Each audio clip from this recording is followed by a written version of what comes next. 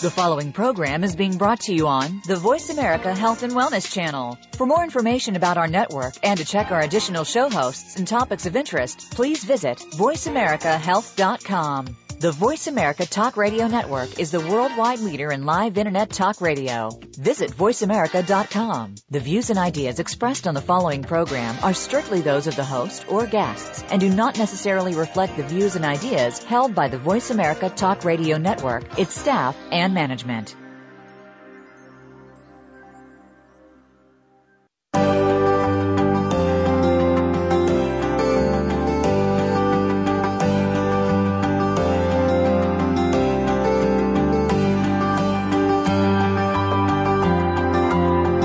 Welcome to Navigating the Cancer Maze with Grace Goller. Dealing with cancer is by no means easy to handle, but our program aims to make it easier through knowledge. Whether you've been recently diagnosed, are going through treatment right now, or are a survivor, our program will have points that you should hear.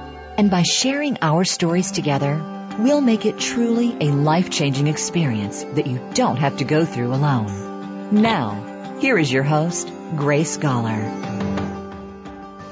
Hi, it's Grace Goller here, and here we are for another week of Navigating the Cancer Maze. I am tonight bringing the program to you from Singapore. I am on my way back from the Hallwang Clinic in Germany, on my way back to Australia.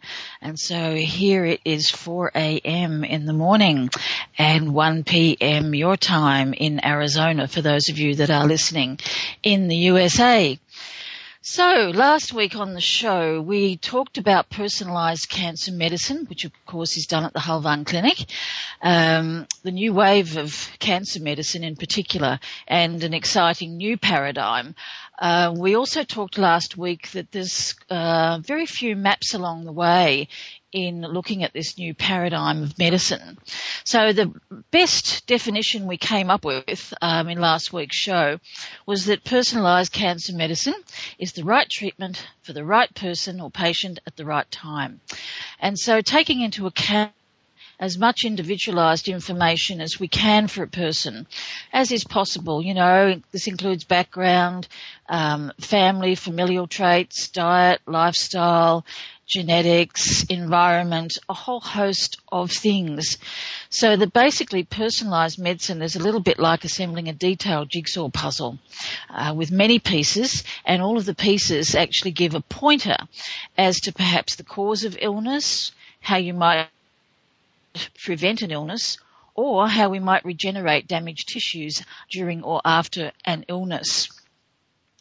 So, of course, it includes, too, the ever-important psychological aspects, what we call the psycho-oncology aspects that I've emphasised in this show over the past 12 weeks. And it includes the patient. And the patient needs to have integrity around this area and really deliver to the doctors that are trying to help them best of the information that they can remember. Their input in helping doctors to discover the key and causative elements in their illness just can't be underrated. And we're going to come back to that particular point a little bit later in the show. But in looking at the biggest challenge for the integration in personalised medicine into our current medical system is that it requires a new infrastructure, new thinking, and it requires more involved health professionals. So people need to take more time and there need to be more people available. We need to look at the innovative diagnostic testing for patients. Collaboration between health practitioners. Now, this is a very important one, and it's one where we at our institute say to people, if you have other practitioners that are involved, it's really important that we all collaborate, that we all talk on behalf of you so that we can get the best outcome. And we actually find when practitioners do not wish to collaborate for the patient in this way, that they may not be in the patient's best interest, because it's really very important that we all know what is actually going on for a patient. We need certainly hospital cooperation as well. So that's a very new paradigm, and I think, as we mentioned last week, we'll likely see more small private and innovative hospitals developing so that replicable models of the new personalised healthcare can be created. And in speaking about personalised healthcare, as I was preparing for the show, I was going to say this evening, but it's actually this morning, I've just received a newsletter. This was published in Nature Reviews Drug Discovery, and the title of the abstract is Personalised Medicine Oncology. The future is now. And I think it's quite moot to what we're actually talking about today in talking about the Hallwang Clinic, personalised medicine, and the lessons that can actually be learned by patients who seek treatments in Germany. So the abstract goes on to say, cancer chemotherapy is in evolution from non-specific cytotoxic drugs. They're drugs that are toxic to the cells. Non-specific cytotoxic drugs that damage both tumour and normal cells, and moving towards more specific agents, immunotherapy approaches. Targeted agents are directed at unique molecular features of cancer cells, and immune therapeutics modulate the tumour immune response. Both approaches aim to produce, 1, greater effectiveness, and 2, with less toxicity. So the development of these agents is going to enable, and is enabling in fact, a far more personalised approach to cancer treatment than previously possible, and has the potential to reduce the cost of cancer care. The latter one I think is very important. That abstract is by Richard L. Shulsky, and it's in Nature Reviews Drug Discovery. So this aspect is now happening around the globe, in particular in Germany, where a small private hospital is leading the way in personalised cancer medicine. Hallwang Private Oncology Clinic in Germany's Back Forest is really one such hospital. Now, there are many hospitals in Germany that have used different treatments for cancer for many decades, and some of these treatments, such as hypothermia, have been available there for around about 50 years. And in fact, way before that, we know that hypothermia and the induction of fever was actually used as a cancer treatment. Now it's used more as an adjunct to conventional cancer treatments. While other treatments in Germany, new, innovative and clinically researched, are at the forefront of some of the treatments that are used at the Hallwang Clinic. Now, personally, I've been involved in patient referrals to cancer clinics in Germany for about 25 years. But actually, it's not until the last couple of years that personally I've become very excited about the future of cancer medicine, so that I can now refer patients and also be present at a clinic where people are getting the best of psycho-oncology, the best of complementary medicine, and the absolute best. In fact, the oncologist at the clinic, Dr. Ashir Kopik, recently said that some of the medicines that were used there, and also used in a synergistic way, meaning one adds on to the other, are actually some of the best in the world, and we certainly have witnessed that at the clinic. So the Hallwang Clinic has a very unique edge in cancer medicine. So not only is their molecular and their genetic testing unparalleled anywhere else in the world, and they use the Greece-based laboratory RGCC, but they do have access to a range of unique and targeted therapies. And one of these targeted therapies is called a tri-functional antibody. And there's actually many more of those that will be coming on the market over the next few years. Many are in trial at the moment and not too far away. So all of this has added a dimension in accuracy for targeting tumours, just as in the article that I read, and also for targeting the circulating tumour stem cells. Now, if you haven't listened to any of the other episodes of Navigating the Cancer Maze, I'd recommend that you go back to Navigating the Genetic Cancer Maze, which was an interview that I did with Dr. Ray Hammond. Ray is in the USA, and he's actually the medical director of RGCC USA. I mention Ray's email here because if you are interested in looking at any of this innovative genetic testing, you'd be well advised to get in touch with Dr. Ray Hammond and organise your test and get the information that you need to do it.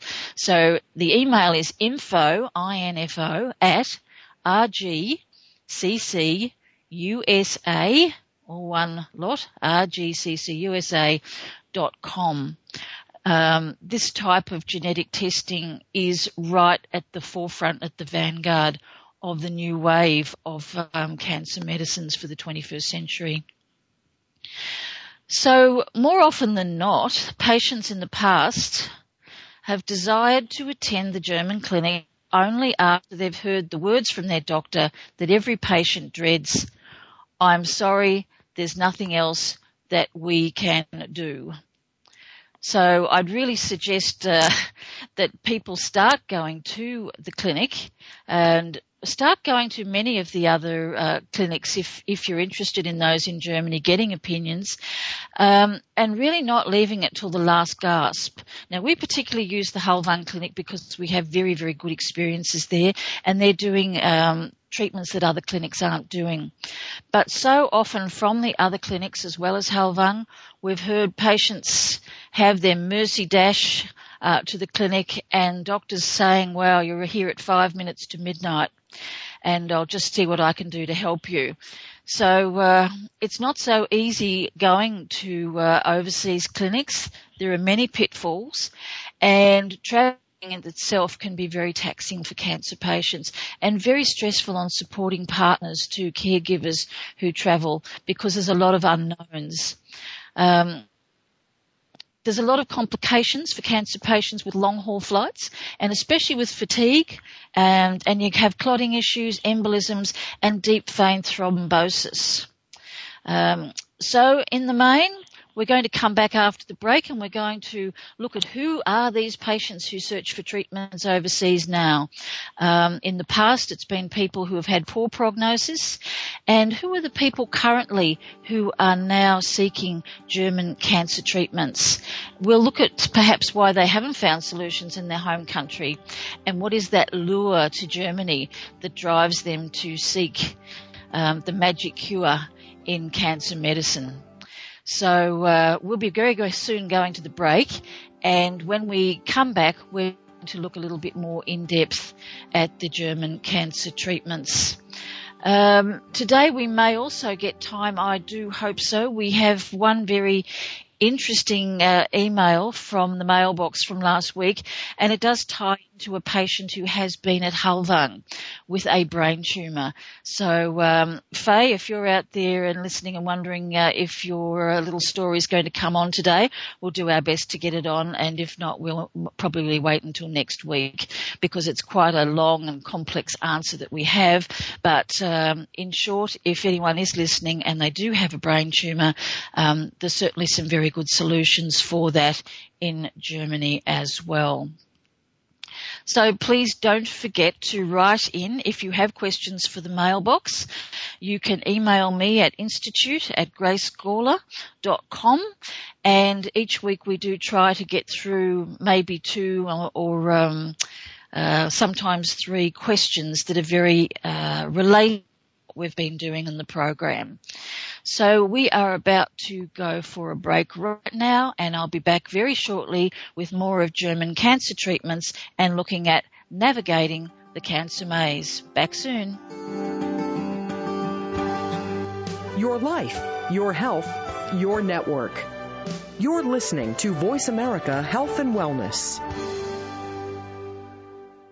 Nestled in the heart of Germany's Black Forest is a very special clinic where breakthrough cancer medicine is offered to cancer patients around the world. Hallwang Private Oncology Clinic is one of the leading establishments in biological cancer therapy. The clinic offers personalized cancer medicine, including genetic testing for detecting and applying targeted treatments. The clinic's ethic is to deliver treatments that are as conventional as necessary and natural as possible.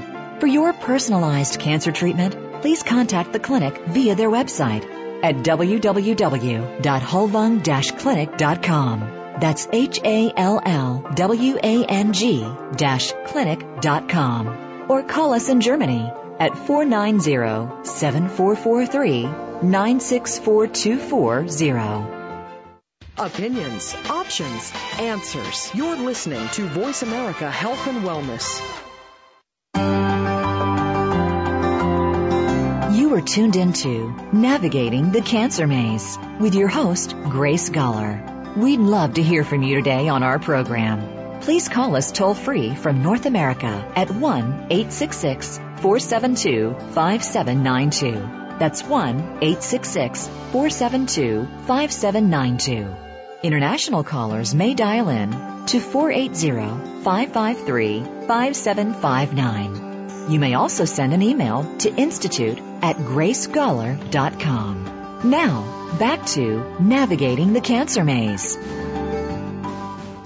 So here we are again, back navigating the cancer maze. I'm your host, Grace Gawler, and today we're looking at treatments in Germany, particularly treatments at the Hallwang Clinic. And as I said before the break, we're going to have a look at who the patients are these days that are actually interested in seeking treatments overseas when they have not found solutions in their home country.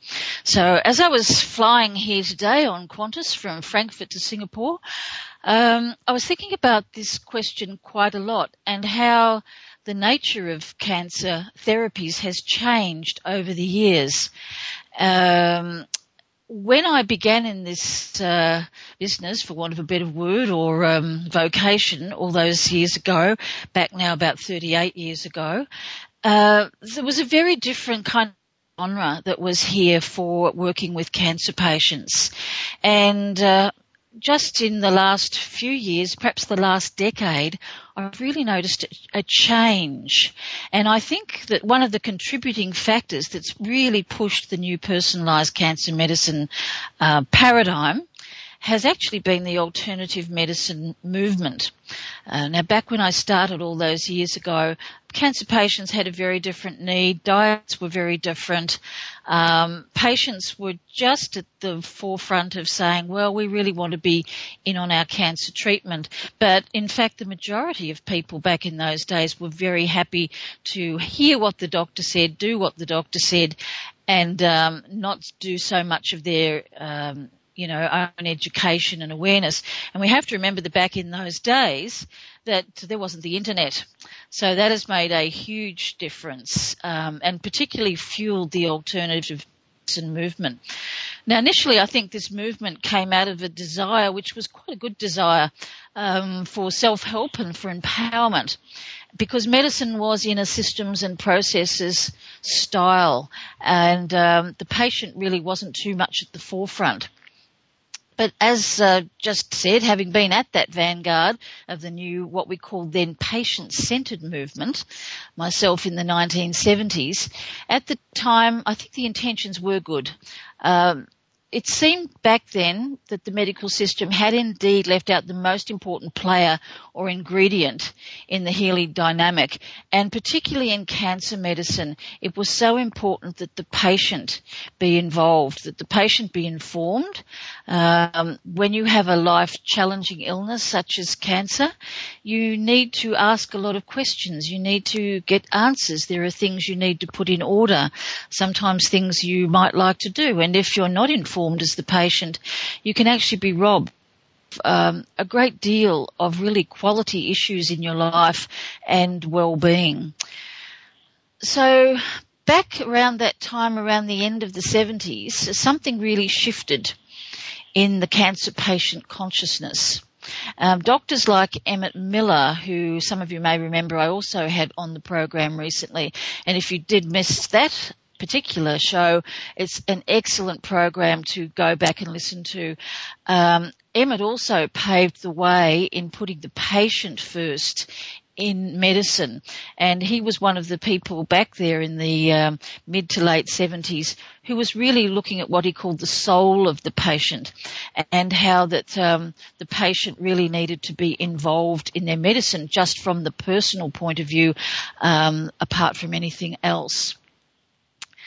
So when patients wanted to be in on the action, they wanted to be informed about medical treatments. Now, I remember there's one story of a lady called Kay that really stands out in my awareness. Kay actually turned away from medicine after having what she said was a very bad experience of turning up one day to a clinic to see her oncologist, who she had actually had quite a deal of respect for. And she turned up with a pile of her x-rays, scans weren't around then, and put her x-rays on the table, and there was a meeting, and a meeting of doctors who were all going to have their input into what her future was. And she'd been coming along to groups and become quite a self-empowered patient. And she went into this room with all of these doctors, and there was somewhere about 8 or 10 who were actually there to look at her films. They put all of her films up on the side of the room on the x-ray lights, and they started talking about her. She was in the room, but not one person referred to her. Not one person looked at her, and they actually spoke to her x-rays. And I remember this story so well. She said, I got up at the end of it all and she said, haven't you remembered me? I'm sitting here and I'm the patient. And this was in this early stage where patients started to become aware that they really needed to be in on these decisions, and they really wanted to know what was happening. Now, in her case, it was a real shame because that incident turned her away from conventional medicine, and she made some rather poor choices after that, and unfortunately she died within a few months. But I say that's a great shame because she actually did have medical options. The lesson, I think, from this is to always be sure to get yourself involved and don't just sit back. I still have some patients who tell me that they do this and feel like that they do lose their power. But it's clearly that an area where patients can really bring their oncologist or other practitioners to attention. So be sure to get your questions answered, your needs met. And I think having a direct eye-to-eye consultation is really useful because you really need to connect with your oncologist. You really need to get them on side, or him or her on side, and they need to be a part of your team and not someone who's actually seen in a distant sort of position. So anyway, getting back to the alternative medicine movement, as I said before, I believe that the desire for change back then had a really good intent. So let's look at what actually happened. You know, what happened to that good intent and how did it all go awry? So, as in many movements for change, instead of bridging the gaps in the system, the gulf between medicine and alternative medicine unfortunately became even wider. An either-or mentality began to develop. And in the past decade now, we've seen that momentum escalate towards the pursuit to find the cure for cancer in the alternative medicine realm. And you might think back many years ago when that pursuit for the cure for cancer was actually more in the medical realm. And the big cancer societies were all raising funds to find the magic cure for cancer. So it's more recognised now actually in the alternative medicine realm because the cancer cures that are touted out there have really swept through the patient bodies, through the support groups and in general through the internet. So for me, that progression is really interesting. But for the cancer patients, this is a real problem because now they're not only walking in a cancer maze, but they're walking in a maze full of minefields. And that is a problem because people don't know what they don't know.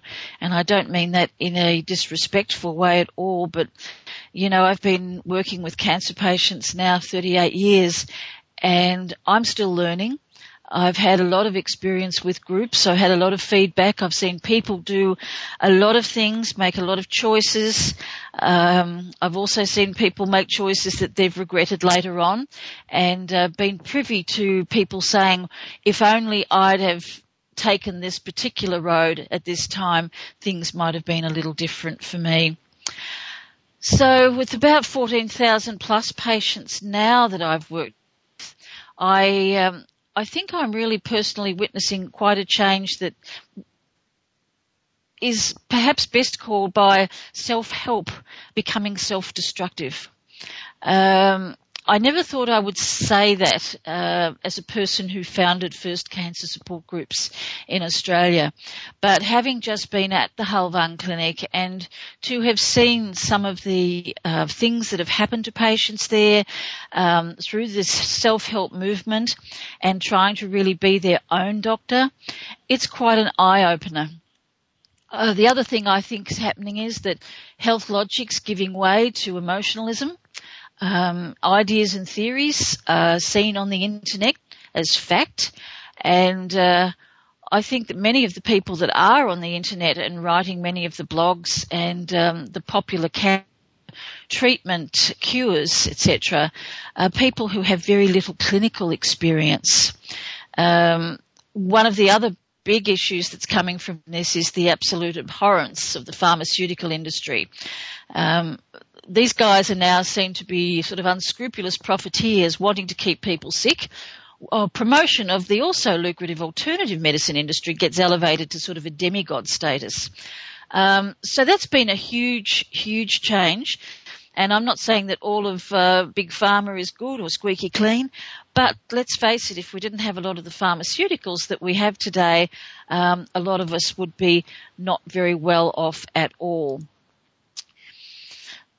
So getting more to looking at the German cancer treatments and the stories and what's driven patients in the past to seek cures in Germany. And most importantly, towards the end of our show today, actually going through in point form and listing what you can learn if you're listening today as a cancer patient, newly diagnosed, perhaps someone who's in the middle of going through treatments and trying to make up your mind what to do and where to go. I hope that I'm going to be able to provide you with a good checklist so that you can learn from some of these experiences. Recently, when we were in Germany, we had some time with a very famous oncologist. And he took us into his office where he sat us down for some tea and cake, and he produced a large folder from his bookshelf. And then he proceeded to explain and show some absolutely horrendous photographs that he'd collected over the years from patients who had attended his clinic who'd done alternative medicine, who had shunned conventional medicine, maybe had tried it and then dropped it, but then who had gone the route of the alternative. And may come as a bit of for many of you, with myself as a health practitioner. I'm naturopath, qualified in nutrition, herbal medicine, but patients when they come to see me are actually quite surprised when they walk into my office because they see books and not supplements. So I'm basically giving them support and information and direction, and I think that's one of the things that cancer patients today really need so that they don't make the error of going down the alternative medicine path for treating cancer. So as this good professor thumbed through his pictures, they were mainly pictures of women and women with breast cancer. And there was one common denominator with the treatments that these women had tried. And we've discussed this particular application before, and it's actually called black salve. Now, black salve has recently been banned in Australia. It's still going around on the black market, as it's called. People are still using it, and I'd really strongly encourage you to beware of this product and to, I'd really say across the board, don't use it. The professor in Germany showed us page after page of ulcerated and puce-coloured breast tissue, with sometimes the entire breast being consumed by the ulceration. This is known medical circles as fungating breast tumours, and it's very well known that black salve in particular will actually cause this process. One series of the photos also depicted a young man with a melanoma on his head, or had been on his head. His mother had applied this black salve for about 6 months using the more is better principle. And guess what? Part of the skull bone was actually eaten away, exposing his brain. Other German clinics are also seeing a large number of cancer patients from the West who have used black or who are using it, and the popularity has seen the usage apply to more and more cancers. I've even had people suggesting that they were going to use it for an anal cancer, people using it in their mouth, going way, way beyond what black salve was originally used for, which was skin cancer. And I'll come back and talk some more about black salve because it does have a very interesting mythical kind of a history. And I think some of you who have read about it might be quite surprised to actually know where black salve originated and a little bit more about it. So we are going for a break now. I'm Grace Gawler, navigating the cancer maze, and we'll come back talking more about that very controversial alternative medicine, black salve. Back soon. Your life, your health, your network. You're listening to Voice America Health and Wellness. Nestled in the heart of Germany's Black Forest is a very special clinic where breakthrough cancer medicine is offered to cancer patients around the world. Hallwang Private Oncology Clinic is one of the leading establishments in biological cancer therapy. The clinic offers personalized cancer medicine, including genetic testing for detecting and applying targeted treatments. The clinic's ethic is to deliver treatments that are as conventional as necessary and natural as possible. For your personalized cancer treatment, please contact the clinic via their website at www.hallwang-clinic.com. That's HALLWANG-clinic.com. Or call us in Germany at 490-7443-96440. Opinions, options, answers. You're listening to Voice America Health and Wellness.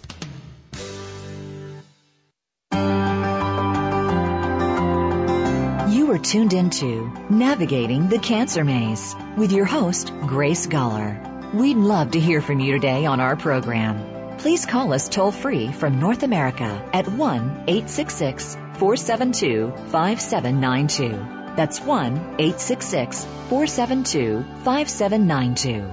International callers may dial in to 480-553-5759. You may also send an email to institute@gracegawler.com. Now, back to Navigating the Cancer Maze. Hey, I'm Grace Gawler, and I'm back with you, Navigating the Cancer Maze. And we're talking about one of the alternative medicines, black salve. By speaking about this today, I do get a lot of emails asking me about the use of black salve, so I'm hoping that we might be able to do a little bit of education and give some of the warnings that are associated with this. People have a lot of amazing kind of mythical ideas about it coming from the Native Americans, and it was used for skin cancer, etc. But it's interesting to know, I think, that the use of these caustic pastes to treat skin cancer is based on a very long term. In fact, it's a centuries-old observation that selected minerals in some plant extracts can destroy certain skin lesions.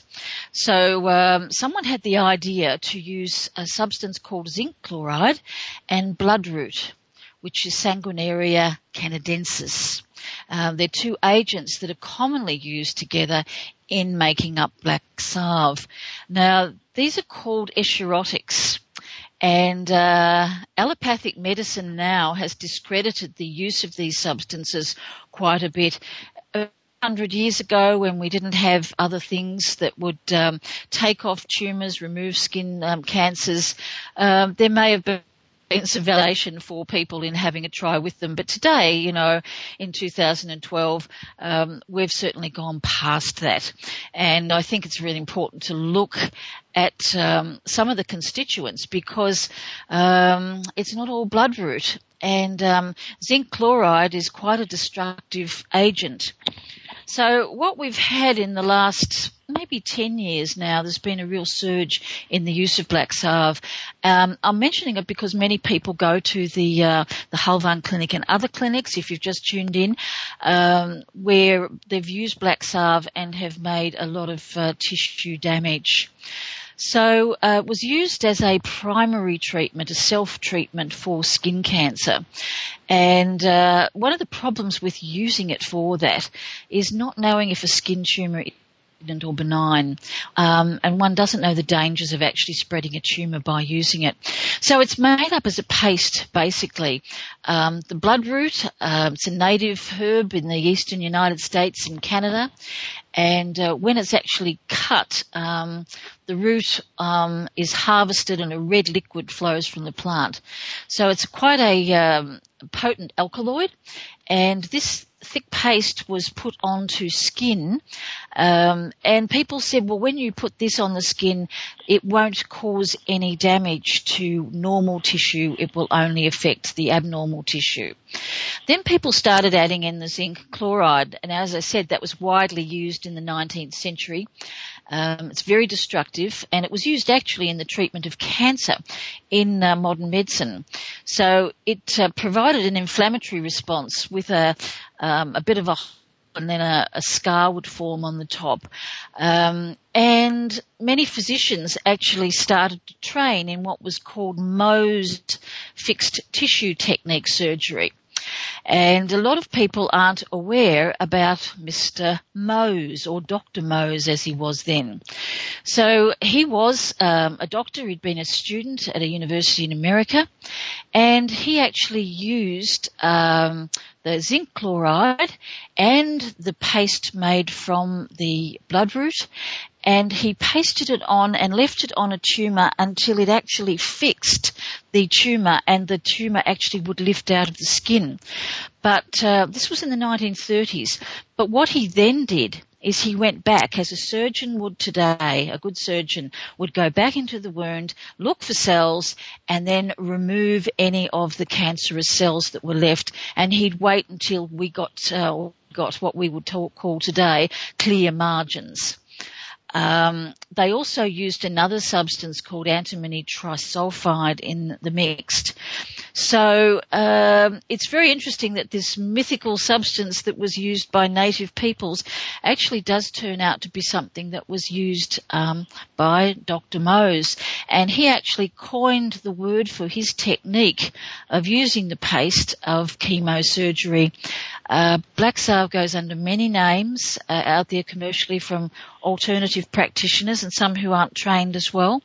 And just be really careful with the substance. I mean, I'd really suggest that nobody uses it, particularly if you don't know what kind of cancer that you are dealing with.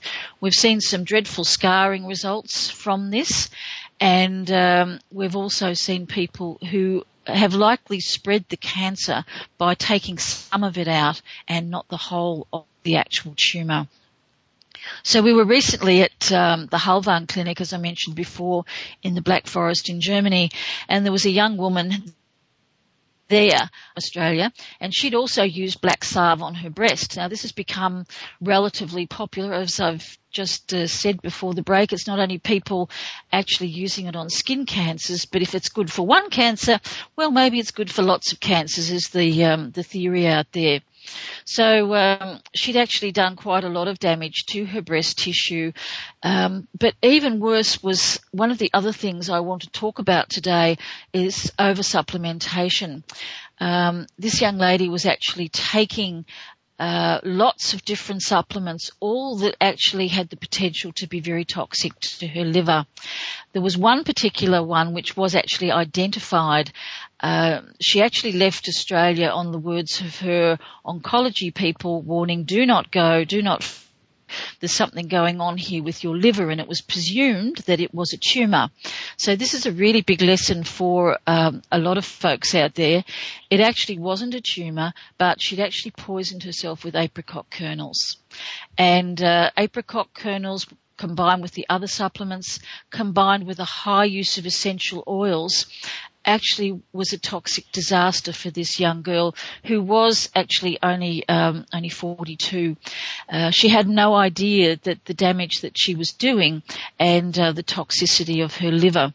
So she's alive today thanks to the good skills of a German oncologist actually at the Hallwang Clinic, who identified the toxicity and sent a biopsy off to the lab. And sure enough, it was apricot kernels. She was taking, I think, around 20 of those a day, and nobody really knows exactly what the correct dose is for a person. There's so much out there on the internet about apricot kernels, and they won't harm you. There's so much about the vitamin B17 and also about the thing called laetrile. Now, in the apricot kernels, there's a substance called amygdalin, and that actually occurs naturally in plants. Laetrile is the name for a synthesized compound. It's chemically similar to amygdalin, but it's actually not the same molecule. So if you're taking vitamin B17, if you're taking amygdalin, if you're taking apricot kernels, or in fact, if you're having lots of apple seeds, some people are doing cherry pits, other seeds from what's called the prunus family, they do have this natural substance called amygdalin. It can be creating hydrogen cyanide, which is very, very toxic. Now, for hydrogen sulfide, the amount is about 1 milligram per kilogram, can kill you.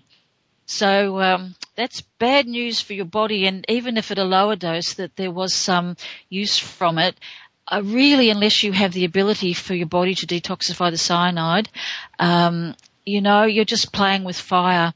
And here was this young girl doing all of these things, thinking she was doing the right things, and because of apricot kernel, she would have lost her life within a few weeks of being in Germany. And I don't want to sound melodramatic in saying these things about black salve, apricot kernels and so forth, but as a natural health practitioner, I feel I've got a real responsibility in education and awareness for the public, and particularly for the cancer public, because you just don't know sometimes what you're reading and how accurate it is, and who's given you the information. So the advice is, with apricot kernels, also think twice, and if you are convinced that you want to do them, please look at your liver enzymes and any toxicity with your health practitioner. This is certainly one of those cases where more is not better. One of the other myths that I thought was worth discussing, and we see a lot of this in my practice at home on the Gold Coast in Australia, as well as in Germany, and that's the vegan diet myth. We see so many people who have had so much muscle loss, weight loss from vegan diets. And I think it's probably one of the biggest issues, in fact, that's found throughout patients attending cancer clinics. So much so that it's not actually caused by the cancer itself, but this is caused by poor nutrition. Seeing people on low protein diets, low fat diets, raw vegan diets can be a real problem. So in fact, while people are trying to do all these things to help their immune system and to eradicate their cancer, conversely, it all leads to often a depressed immune system and compromised immunity, and is actually caused by the diet.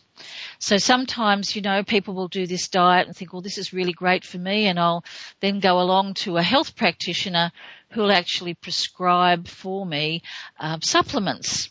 So instead of getting your nutrition from food, you're now getting your nutrition from supplements and doing the vegan diet as well. It's actually swept the world. It's touted for optimum health.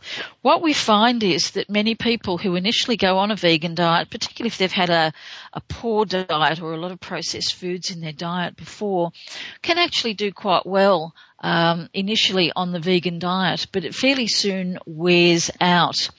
And contrary to what you read in the testimonials in books and websites, the raw vegan diet does not, unfortunately, always end up as a happily ever after. So if you've changed your diet out there, you're a cancer patient, you're listening today, you're doing the raw food vegan thing and you're feeling good right now, really beware, because once you have the weight loss and the signs of fatigue, anemia, there's dental problems, bone problems, psychological, emotional issues that come with a vegan diet long term. Mood changes, depression, things like this, skin problems, can all be attributed to people that have just gone too extreme on a vegan diet. So we'll come back after a break now in a few seconds, and I'll be talking more about vegan diets and juices, smoothies, and all the issues that go with that in navigating the cancer maze. We'll be back shortly.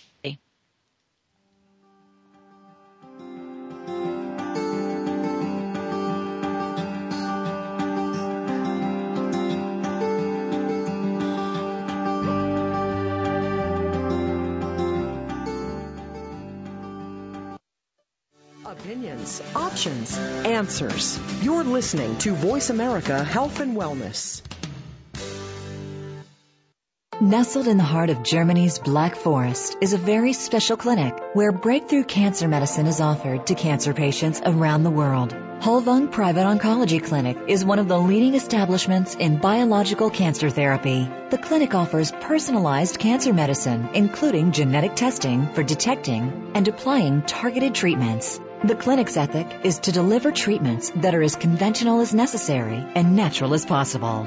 For your personalized cancer treatment, please contact the clinic via their website at www.hallwang-clinic.com. That's HALLWANG-clinic.com. Or call us in Germany at 490-7443-96440. Your life, your health, your network. You're listening to Voice America Health and Wellness.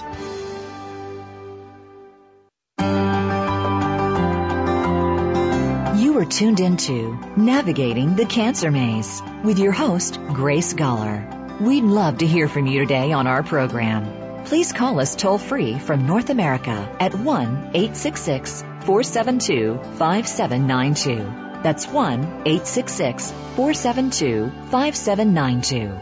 International callers may dial in to 480-553-5759. You may also send an email to institute@gracegoller.com. Now, back to Navigating the Cancer Maze.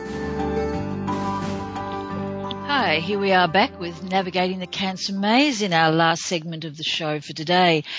Grace Gawler here, and we are talking about vegan diets in terms of cancer treatments. And before the break, we were talking about the issues that can be brought about for cancer patients by having a vegan diet. If you don't have a disease process, you know, you may not have too much to lose by experimenting with diets, but when you have cancer, it's actually a very, very different story.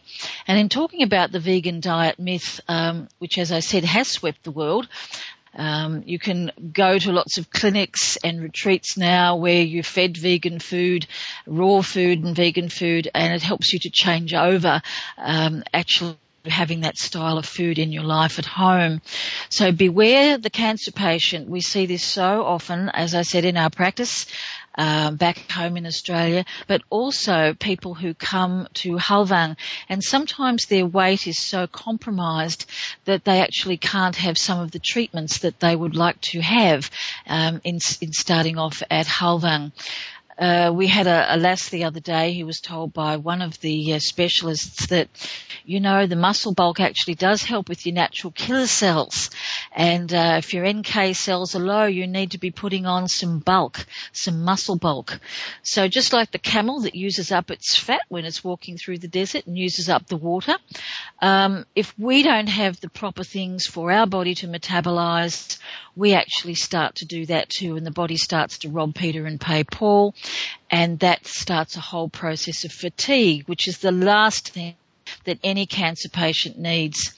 I must admit, a part of my own history here is important to mention with regards to the vegan diet, because a report about the famous Australian cancer patient, who was indeed my ex-husband, who recovered from bone cancer 30 years ago.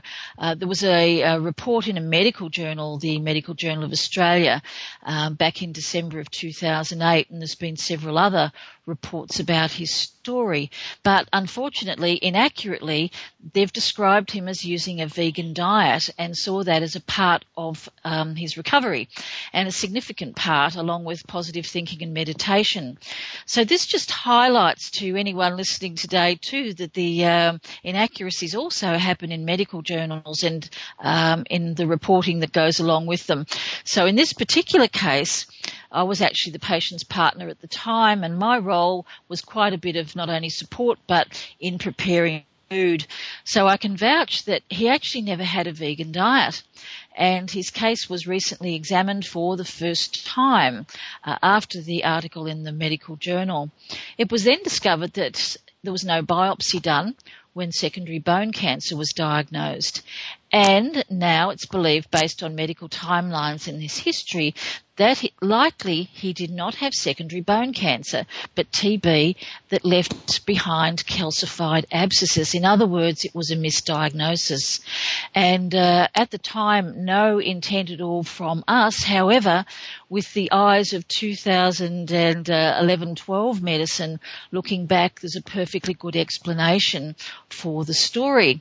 But this misdiagnosis has influenced millions of cancer patients around the world, thinking that they could do it too, and that's something we hear quite often, that they too can conquer cancer with a vegan diet, meditation and positive thinking. And it's very important that the correct version of that story does go on the record, because it can influence so many people. And I think in that influence of cancer patients, it gets passed on too, from cancer patient to cancer patient through support groups, and even some doctors have actually been affected by that misreporting of his particular case. So be careful with the vegan diet. Always try to get somebody to prescribe the diet for you. Again, it's not a one-size-fits-all. That goes right across the board in cancer medicine, and I think vegan diets are best left well alone. My personal professional opinion, as a naturopath and herbalist and someone with a lot of experience. One of the other things that can also go with the diet, which can give patients some trouble, is the high volume of juices and the high volume of smoothies. And I can tell you, when I look at patients' scans, particularly their PET scans, and they say, well, you know, I'm just doing 10 juices a day and 4 smoothies, it's amazing the amount of people who are suffering from retention constipation, because their bowel has actually forgotten how to work. With all the juice and poor fibre, actually it's creating another whole series of problems for them. So I'd like to just tidy up as we're coming towards the end of our segment today with what are the key lessons learned from patients who have just been with us and patients in previous groups who have come to see the doctors at Hallwang Private Oncology Clinic.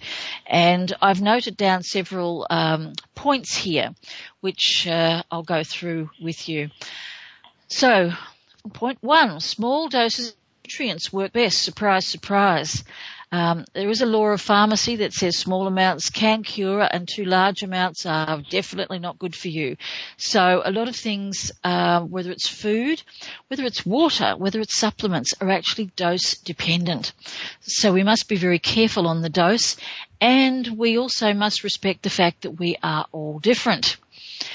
The second point, diets and supplements must be individualized. Again, no one size fits all. Be aware that if you have any strange symptoms from toxicity, check your supplements. Go to a health practitioner, go to your oncologist if you have liver symptoms, because these can be connected with an over-supplementation problem and be very toxic to the liver. Something that came up recently with yoga, and we do yoga sessions and stretch sessions every day with patients. clinic, and this is something that Pip Cornell came up with, and it was 70% of the body's detox actually comes from your lungs. So expelling air, simply expelling air, yoga breathing, does wonders for actually doing detox. So having fun is another thing. So be sure to engage your spirit and remember to have some really very good sense of humour. We heard Emmett Miller speaking specifically about this in his interview with me. Again, I'd encourage you to go back and have a listen to that interview.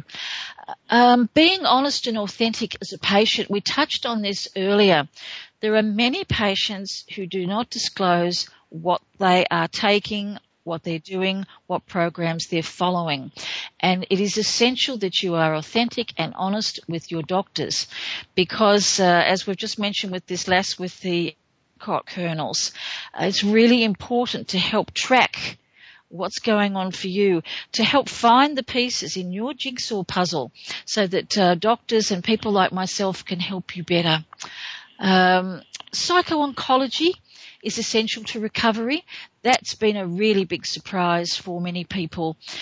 Don't be scared of counselling. If you need help and you're a cancer patient, sing out, because PTSD, depression, distress are all a given if you've got a cancer diagnosis. So it's not a good time to be researching, surfing the net or doing a self-diagnosis. One other point that came up was the awareness of retelling your story over and over. We had a day at the clinic where we said, let's not talk about Cancer Day, and everyone wore a sticker. And if someone started talking about their cancer story, people actually pointed to the sticker as if to say, no, I'm not talking about cancer today. These people hadn't realised that about 90% of their day went into thinking about or talking about cancer. So try this one at your local support group when you go. Support groups are meant to support the people and not just talking about cancer week in and week out, because that can be very, very depressing and it can actually anchor you into your own story. Beware who gives you information about curing cancer. Many entrepreneurs are out there saying cancer is easy to cure. We've got journalists, naturopathic doctors. We've got doctors who aren't doctors, professors that aren't professors, people that want to make money, architects and so on. A lot of people who are out there trying to give advice about cancer who have no clinical experience. So big lesson, get the qualified advice. So we are coming to the end of our program today. If you'd like more information on any of the subjects that we've touched on, the lessons learned from the Hallwang patients, or any of the alternative medicines, or indeed anything from any of the programs, do contact me. institute@gracegawler.com is the email, and you can also check out my informational blog, which is Grace Gawler Media, all one word, .com. And each week you'll find interesting articles there and education and awareness articles about how to navigate the cancer maze, because it's a complex maze, and as we mentioned before, it can also be a minefield. So next week we have a program coming in. It'll be a repeat of a program, because it's Thanksgiving. So all good wishes to all listeners out there. Happy Thanksgiving, and I'll be with you the week after. Have fun navigating the cancer maze. Bye for now. Thank you again for listening to Navigating the Cancer Maze. Please join your host, Grace Gawler, again next Friday at 12 noon U.S. Pacific Time on the Voice America Health and Wellness Channel. Remember, cancer is not something you have to face alone.